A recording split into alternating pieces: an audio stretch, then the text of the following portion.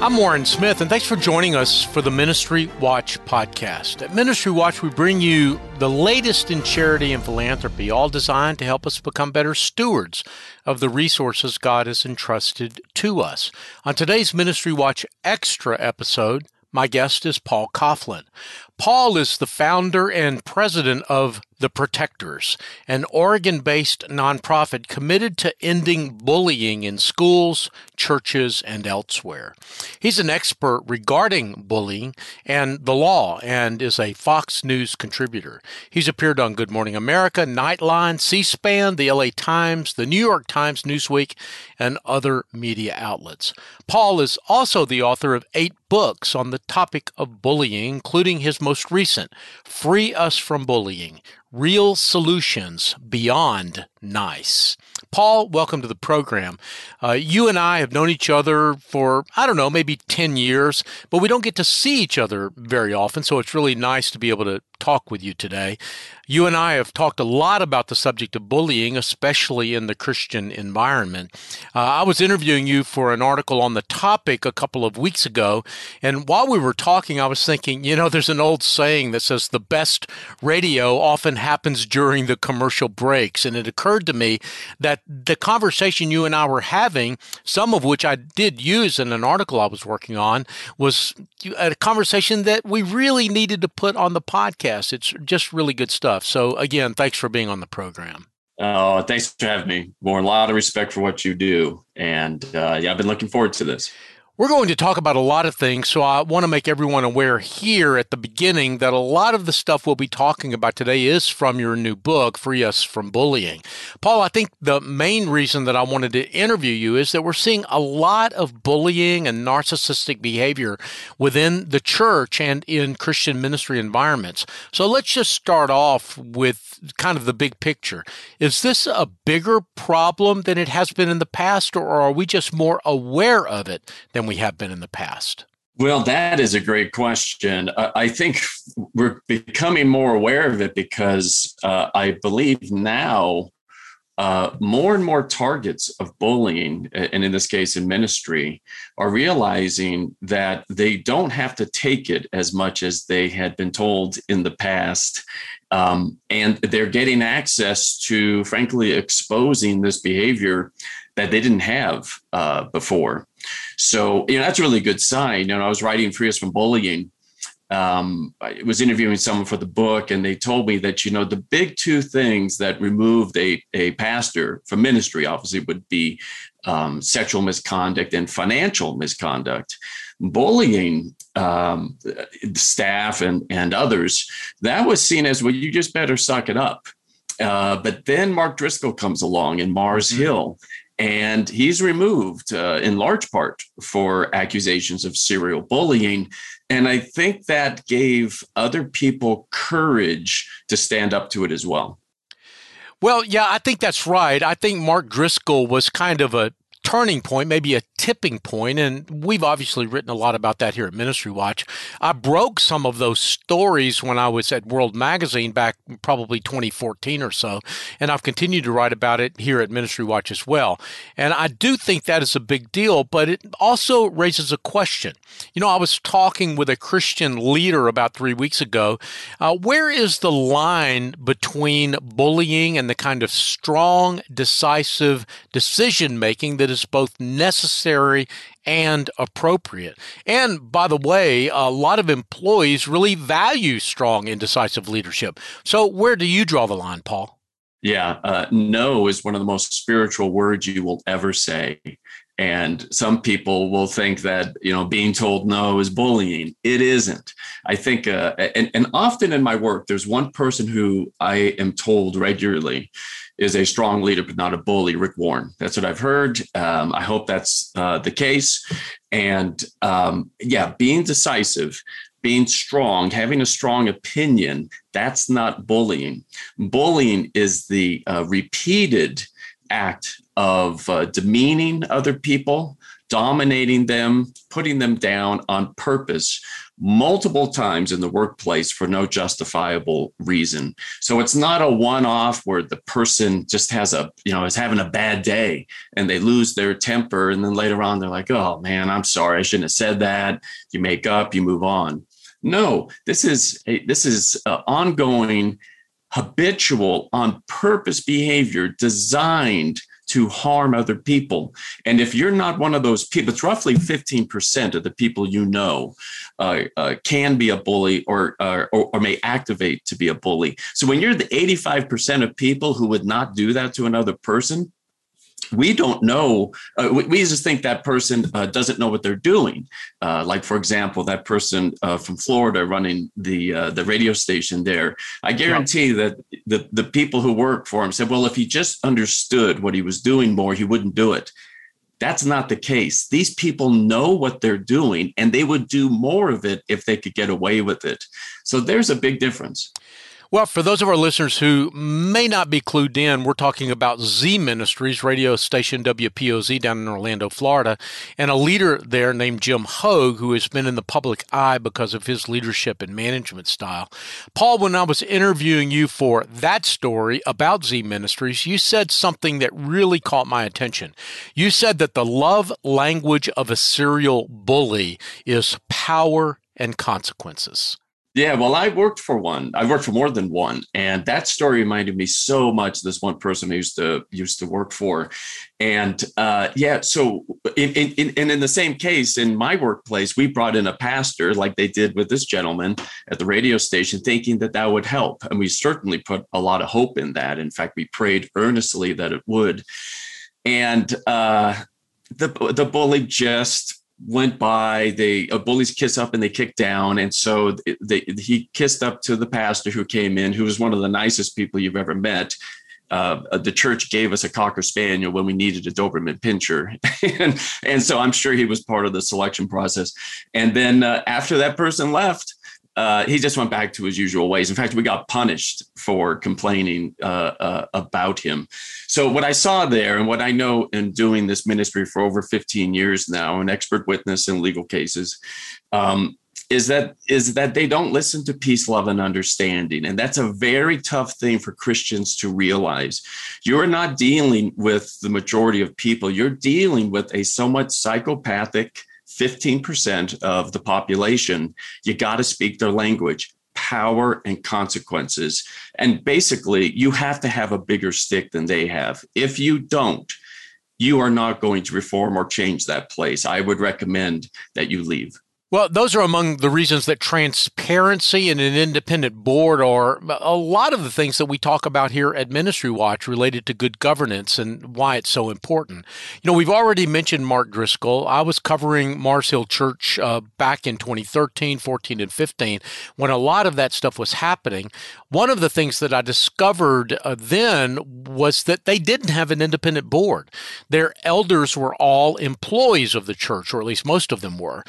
So that if an elder was actually doing what an elder is supposed to do, which is to be an independent voice and to speak up and to provide accountability and oversight for the senior pastor, in this case, the senior pastor could just fire them. So there was a tremendous disincentive for the elder to speak up and a tremendous incentive for Mark Driscoll to just basically have people on the elder board and on his church staff that would only tell him what he wanted to hear. So the possibility of exercising power and consequences had essentially been stripped away from the elder board, from the people who were supposed to be holding a narcissistic leader into account. That's where you run into problems, isn't it? Yeah, you certainly do. And so now at Trinity, I've been in contact with people who are ground zero there as well. They actually reached out to us at the Protectors, just got rid of an elders, but one doesn't exist. And in fact, and the audacity, they actually refer to that church as a family business. It's in writing. They put it in writing and they say it to other people. What an audacious thing to say, that this is a family business, not a church. Well, I don't want to make this too much about Mark Driscoll or any other one person, so I'd like to enlarge our conversation a bit and get you to unpack some of the things that you've been writing about for years. One of them is this notion that Christians are not really well equipped to deal with narcissists and bullies. We've been taught things that sound biblical, such as to turn the other cheek, which when taken out of context has almost exactly the opposite effect of the intent. Can you say more about that? Yeah, it sure is. It is horribly tortured. And I did an interview with Frank Peretti for my book, where his parents told him to turn the other cheek to bullies. And as he put it, it was like blood in the water to sharks. They knew he wouldn't defend himself. Yeah, so turn the other cheek really has nothing to do with accepting abuse. When put in context, it has to do with having a generous spirit, because Jesus gives us 3 examples of where the law comes into place. If someone turns to you one cheek, turns to them the other, your left cheek. If someone asks you to porter 1 mile, you porter 2. If someone asks for your shirt, you give your cloak also. So you were required by law to go 1 mile. And what Jesus is saying there is, don't let the law be the bar of your behavior. If you're going to be my follower, I want you to be generous, to have a generous spirit. And he says that at the very end of that pivotal portion of Scripture.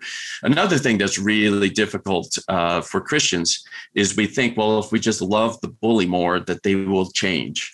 And I did that for off and on for 15 years in different workplaces. And I just have to tell you, not once did the bully change. In fact, what they did is they just took more territory.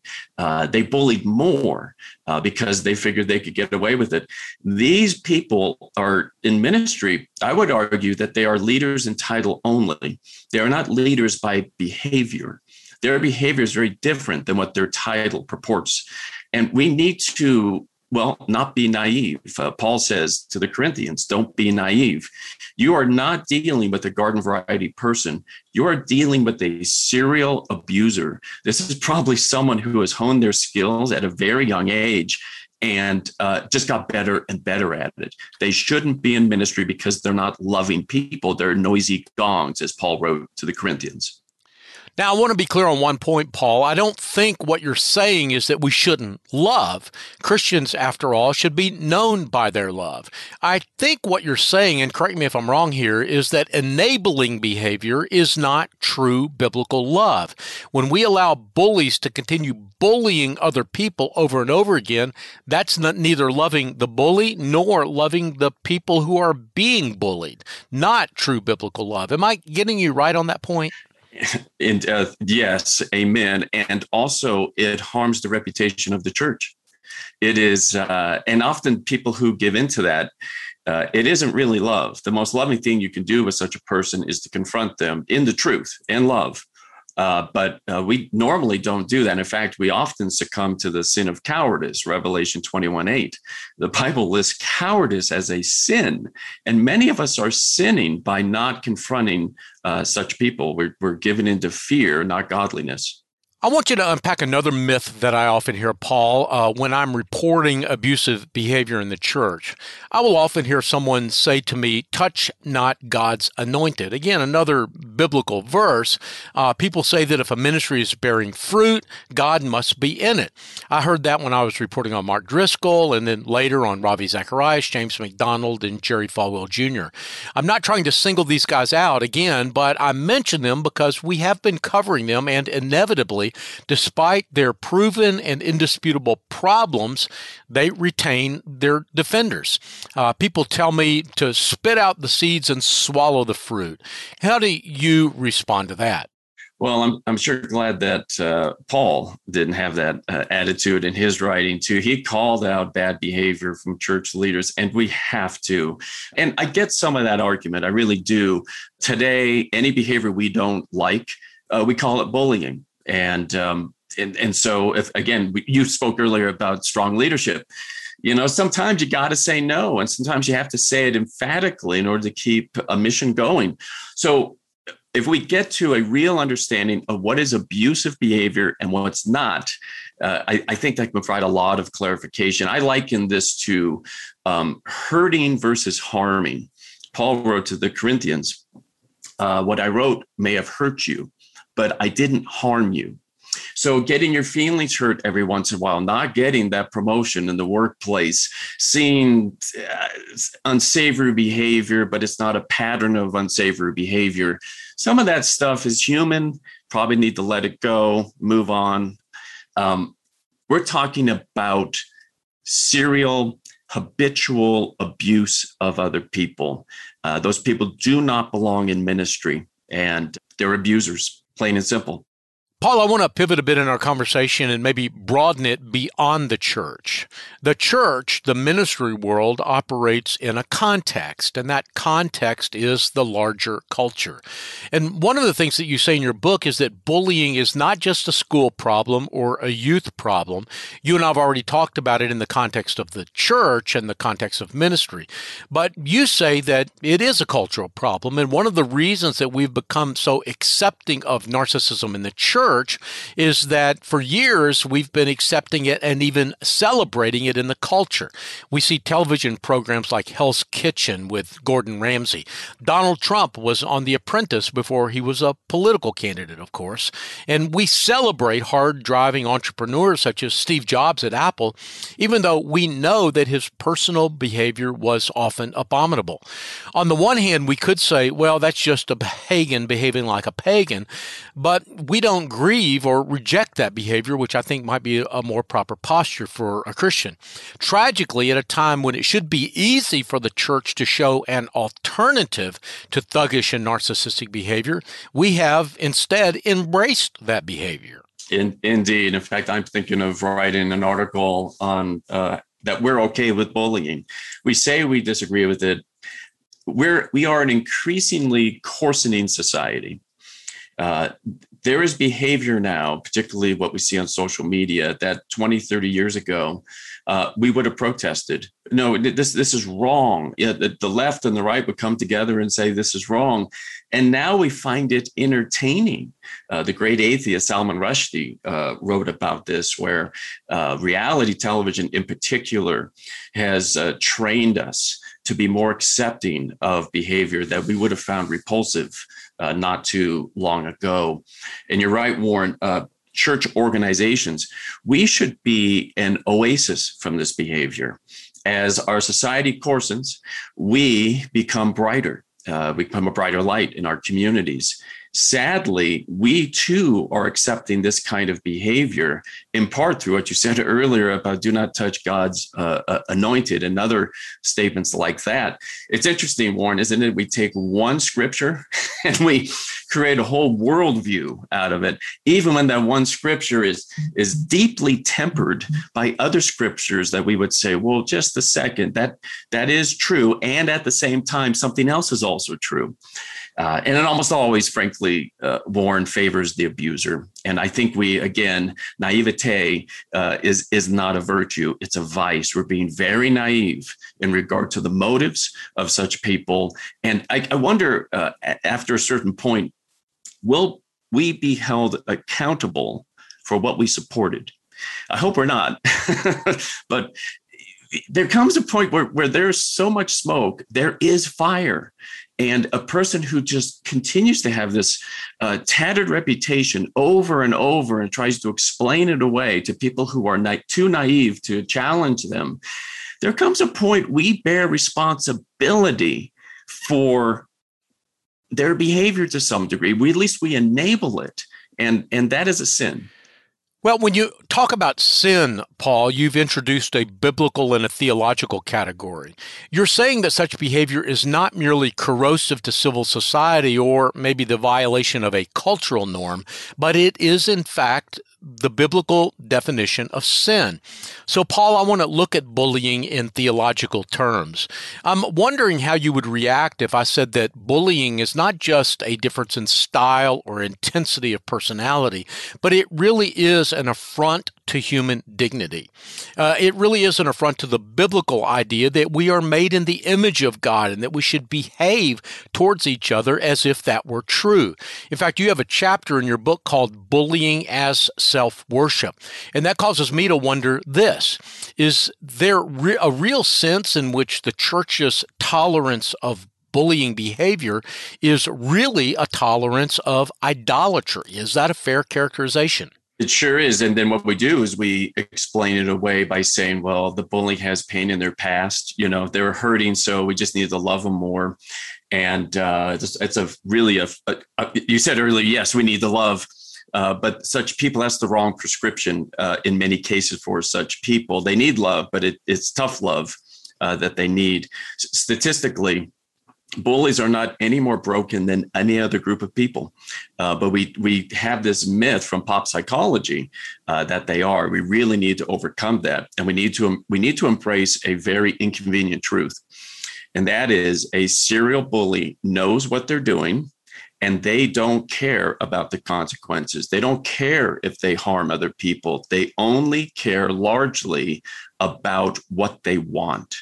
And such a person just should not be running a church. They shouldn't be running a ministry. And I'll give you one example.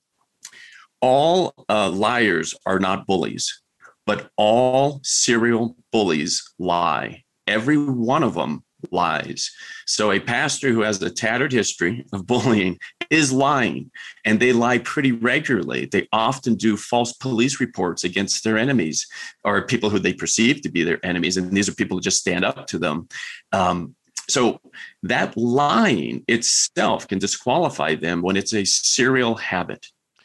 Paul, we've been talking about bullying and what it looks like, and even citing some examples, naming names even. But what should we do about it? For those of us hearing your voice and saying, okay, I'm convicted that this is a real problem and that bullying in the church is real and important, and I have a duty to stand against it, that it is every bit as important and every bit as real and every bit as damaging and corrosive as financial impropriety and sexual impropriety. If that's true, what should I do? What should the church do? Well, I'm assuming that most people listening are average churchgoers, right? What can you do? Well, the one thing would be that I would recommend, what's taking place right now in some churches in America, beleaguered pastors, and rightly so, would be very careful where you give your money. I mean, you have control over that. I highly recommend that if someone has a history of serial bullying, and where 39 former pastors and elders of a church say that person is disqualified, stop giving. You have control over that. There's so many worthy ministries that need that. Your ministries, for example, where we can't do what we do without financial support. Stop giving. The other thing would be speak the truth in love. Confront that behavior, call it for what it is. You can say things like, you're bearing false witness against another person. And that's one of the 10 commandments we're not supposed to do. You're lying about this person. You are harming their reputation. Christians shouldn't do that. Now, that can be a hard thing to do. It's a hard thing to say to a leader, and you may find yourself on the outs. But we're required to speak the truth in love in these situations. Will you change the person? Maybe, maybe not. Also, too, realize that many of these people are breaking laws. They're breaking laws. And we say things like, well, it's not going to change the person's heart. Okay, laws aren't designed to change a person's heart. Laws are designed to curtail human evil. So keep that in mind. And then I'd say another thing would be stop being naive. Paul says that we should have a sober understanding of this world. And there are people who deliberately harm other people on purpose to get their way. They should not be in ministry. Warren, we've been talking about do not touch, God's anointed. And one of the things that comes to mind when I hear that argument is when Paul was writing to the Corinthians, where and this is a Paul Coughlin paraphrase, you can be a fantastic speaker. You can have a lot of likes on social media, and you can write compelling books. But if you actively oppose love, and that's what bullying does, it opposes love.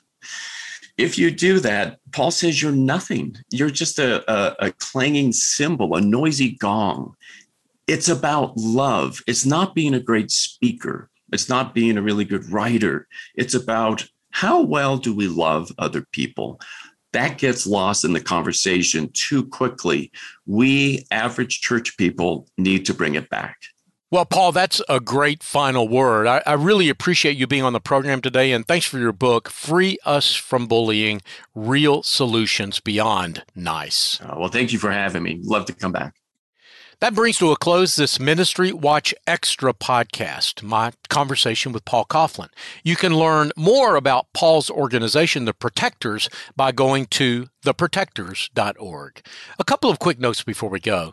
I'd like to remind you that there is a quick, easy, and free way to support the program, and that's simply to rate us on your podcast app. The more ratings we have, the easier it is for other people to find us.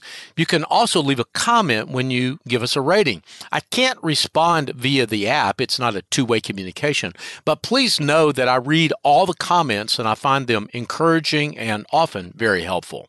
If you decide that you would like to support us financially, I want to share with you a very special offer that we have this month. For a gift of any size, we will send you a 1-year subscription to World Magazine as our thank you. That's both a digital and a print subscription. If you went to World's website, this would cost you more than $100. But if you go to our website, that's ministrywatch.com, you can set the price. Now, of course, we hope you'll be generous, but there is no minimum gift size. And if you're already a subscriber to World, this is a great way to give a gift to a family member, maybe your pastor or a friend. Again, just go to ministrywatch.com and hit the donate button at the top of the page. The producers for today's program are Rich Rosell and Steve Gandy. We get database and other technical support from Kathy Goddard, Stephen DeBerry, and Casey Suddeth. I'm Warren Smith, coming to you from Charlotte, North Carolina, along with my special guest this week, Paul Coughlin. You've been listening to the Ministry Watch podcast. Until next time, may God bless you.